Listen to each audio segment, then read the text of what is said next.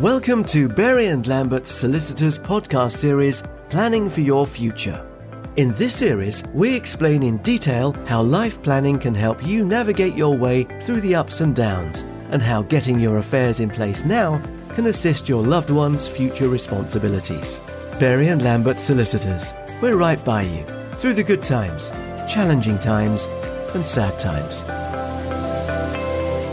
Hello, I'm Paul Harvey, and a warm welcome to this podcast with Paul Reeder, Managing Partner at Berry and Lambert's. And this is one of a series of podcasts with Berry and Lambert's. A warm welcome to you, Paul. Hi, Paul. How are you? Good, thanks. Great to have you with us today. So, Paul, apart from being the Managing Director of Berry and Lambert's, please describe your role within the firm. I also head up the commercial and dispute resolution team here at Berry's, so I get involved in working with companies and advising them, but also in disputes. And I suppose what's relevant for today is getting involved where there's disputes over inheritance. So today we're going to be talking about disputes over wills and Inheritance Act claims and the importance of the Inheritance Act of 1975.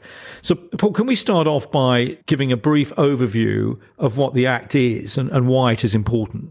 Yeah, the Act is a good tool for family members and certain other dependents who, when a deceased passes away, has not made adequate provision for them in a will, or they haven't made a will, so therefore there's not adequate provision for them in the estate. Right, so while it is a good tool, it's no substitute to ensuring that you have a will in place and that you keep this up to date. And why do the courts get involved in how someone chooses to leave their estate? Well, usually the courts try not to get involved in people's estates. The basic principle of English law is that by and large you're entitled to leave your estate how you wish. And as I say, the courts will not intervene. And generally the courts will just look and make sure that the formalities of will have been correctly followed so that the will's been witnessed, and they will only get involved in setting aside a will if there's issues of the testator lacking capacity when they make the will, if they've been placed under undue influence when they have made the will, or they've not had the requisite knowledge and approval at the time of making the will. That last one effectively means that they didn't really know what they were signing at the time. However, if it's established that the will has been properly executed and these features are not in place, then the courts do not really want to get involved in how a testator has decided to distribute the estate. What the Inheritance Provision for Family and Dependents Act 1975 does, though, is provide scope for the court to intervene where the court finds that the deceased has failed to make reasonable provision for certain classes of beneficiaries. And how in practice do you, as a lawyer, become involved in such cases? There's usually two sets of circumstances where people come and speak to us about these issues. The first is where someone has passed away and they either have not left a will or they have failed to update a will, and that leaves beneficiaries who depend upon the deceased in a precarious financial state. The second set of circumstances is where a testator has left a will but has left unequal shares or have excluded a family member, and that family member is disgruntled. Now, it's my view that the first set of people that I've just mentioned, so the people where they were dependent upon the deceased and are in a precarious state, that's where the Inheritance Act comes in and can be of an assistance. It's a good tool for assisting such people, but it's not a perfect tool. The problem that we're seeing recently over the past few years is that more and more people are using it where they are just unhappy with what the deceased has decided to do under their will. Why has that been so significant over the last few years, for example? Why it's been significant, I think, is that we've seen a rise in the number of claims companies coming up who are encouraging people who may be unhappy with how a testator, a deceased, has treated them under the will, and they are using it as a tool to bring claims against the estate. My view is that the Act was really to assist people who were actually dependent upon the deceased, and usually through the deceased's inactivity by not preparing a will or updating a will, have been left in a financial precarious state. So moving on to the Act then, how does the Act actually work? So under the Act, there are a certain number of people, certain classes of people who are able to bring a claim. These are the spouse or civil partner of the deceased, anyone who, during the period of 2 years ending on the date of death, was living in the same household as the deceased, as the husband, wife, or civil partner of the deceased, a child of the deceased, any person treated by the deceased as a child of a marriage or civil partnership, so stepchildren, for instance, or any person who immediately before death was being maintained either wholly or partly by the deceased. It only applies where the deceased was domiciled in the UK. And once one of these people have established that they fall within these categories, then the court will look to see whether the will or the intestacy rules provides reasonable financial provision for them. When you say reasonable financial provision, what is reasonable provision? My personal view on this is that the courts have left this question quite wide open for interpretation. There's a lot of case law around this, and whilst there's general guidelines and principles set by the court, I think judges have quite a wide discretion on this and that they can decide on a case-by-case basis. The Act itself provides some guidance, and there's a distinction between spouses and civil partners of the deceased, where the test is that the will should have left financial provision as would be reasonable in all the circumstances of the case for that person to receive, whether or not that provision is required for their maintenance. For all other applicants, the test is whether the will has made provision which would be reasonable for the maintenance of that claimant. So the distinction there, and we'll see this a little later on, is that for the spouse and civil partners, when we're arguing that there should be more provision under the estate, we're not just looking at what they need for their maintenance. It can go beyond that. And if the court decides that reasonable provision has not been made, how does the court decide what reasonable provision should look like? The court will look into, there's a number of criteria set out in the Act, and basically it's the financial resources and needs of any claimant. So anybody making a claim under the Act, they will look at their financial resources and needs. It will then consider the financial resources and needs of any other claimant or any other beneficiary under the will or under the intestacy laws. It will look at the deceased's obligations and responsibilities towards any claimant or beneficiary. It looks at the size and nature of the deceased estate. It will look to see whether any claimant or beneficiary has any physical or mental disability which will need providing for.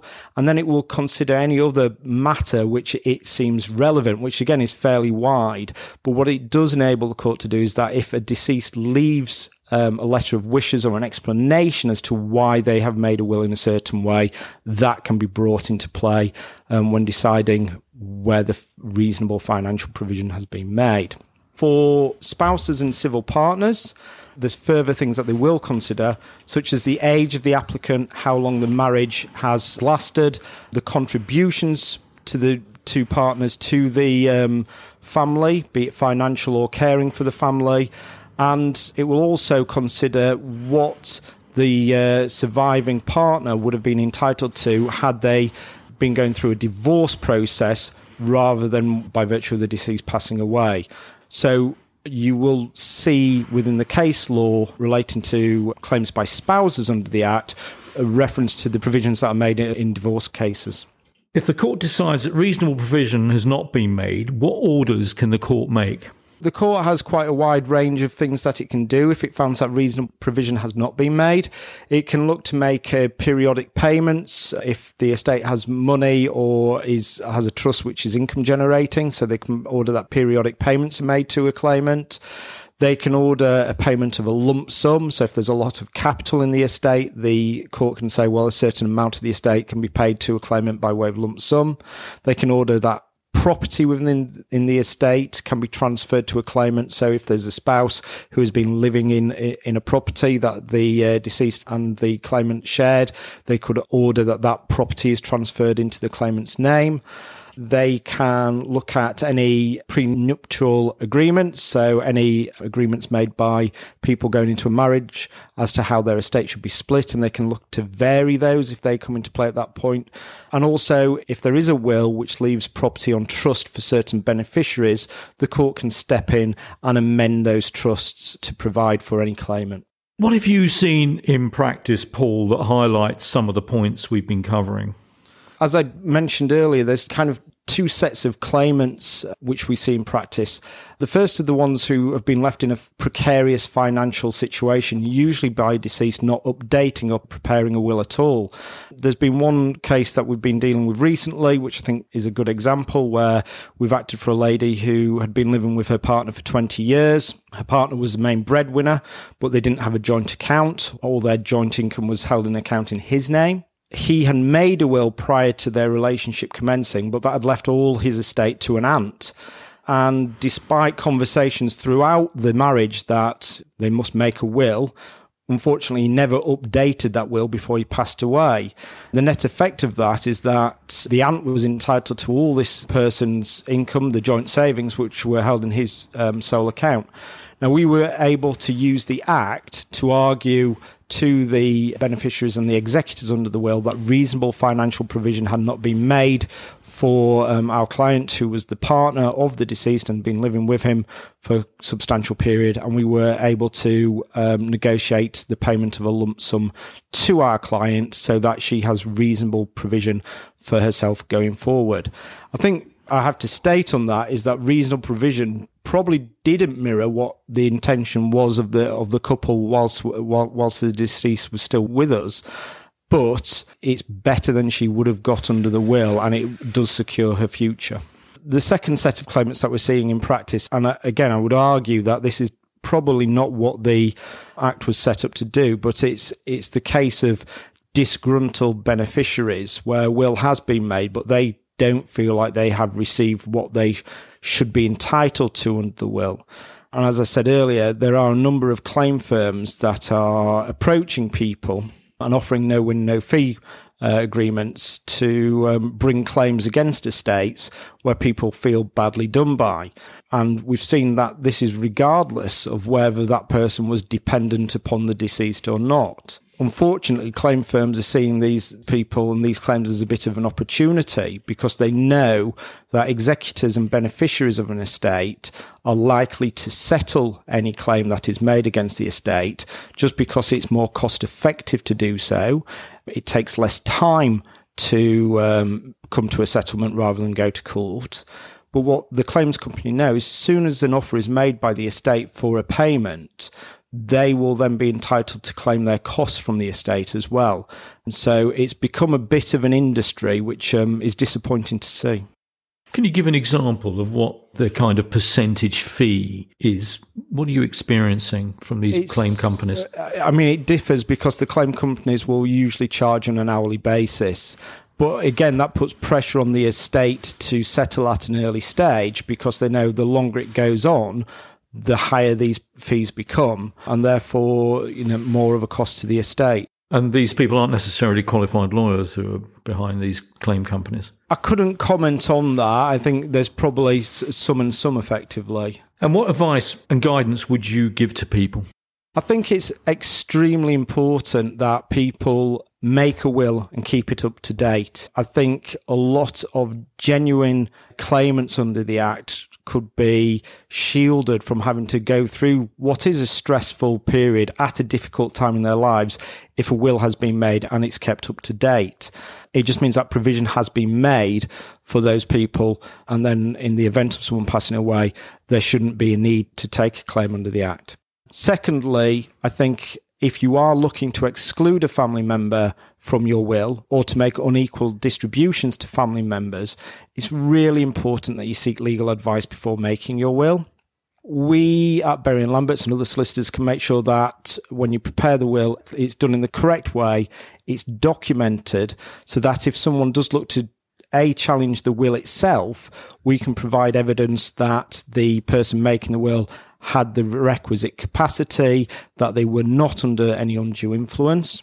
And also, we can advise, if there is to be an unequal distribution, whether the estate will be exposed to a claim from a disgruntled beneficiary and what steps could be put in place to protect the estate from such a claim, such as preparing a letter explaining why the estate has been distributed or the intention is to distribute as it is set out in the will, And it may be that we need to go beyond that, and it may be looking to see what we can do within the testator's lifetime to ensure that the estate is distributed as they would like to, which again should further reduce the possibilities of the claim after death. Paul, there's a lot of information here and guidance. If people want to find out more about this particular topic, how can they get hold of you? Well, the best way to get hold of us is through the website, which is www.berryandlamberts.co.uk. There's information on the website, and there's also our contact details and details of the people who will be able to look after you if you do contact us there. Thank you, Paul. I've been talking with Paul Reeder, who is not only the Managing Director of Berry and Lamberts, but also a practicing solicitor specialising in will and inheritance disputes. This is a podcast on behalf of Berry and Lamberts. Thank you for listening to Berry and Lamberts Solicitors podcast series, Planning for Your Future. Find out more about us, our services, and what our clients say at berryandlamberts.co.uk. Berry and Lamberts Solicitors is regulated by the Solicitors Regulation Authority and a proud member of LawNet, the UK and Ireland's leading network of independent law firms promoting excellence and best practice. Please note that the information provided in this podcast series does not constitute legal advice and serves as a general guide only. The law may have changed since this podcast was recorded. Listeners should seek tailored legal advice from a solicitor who will take your individual and personal circumstances into consideration.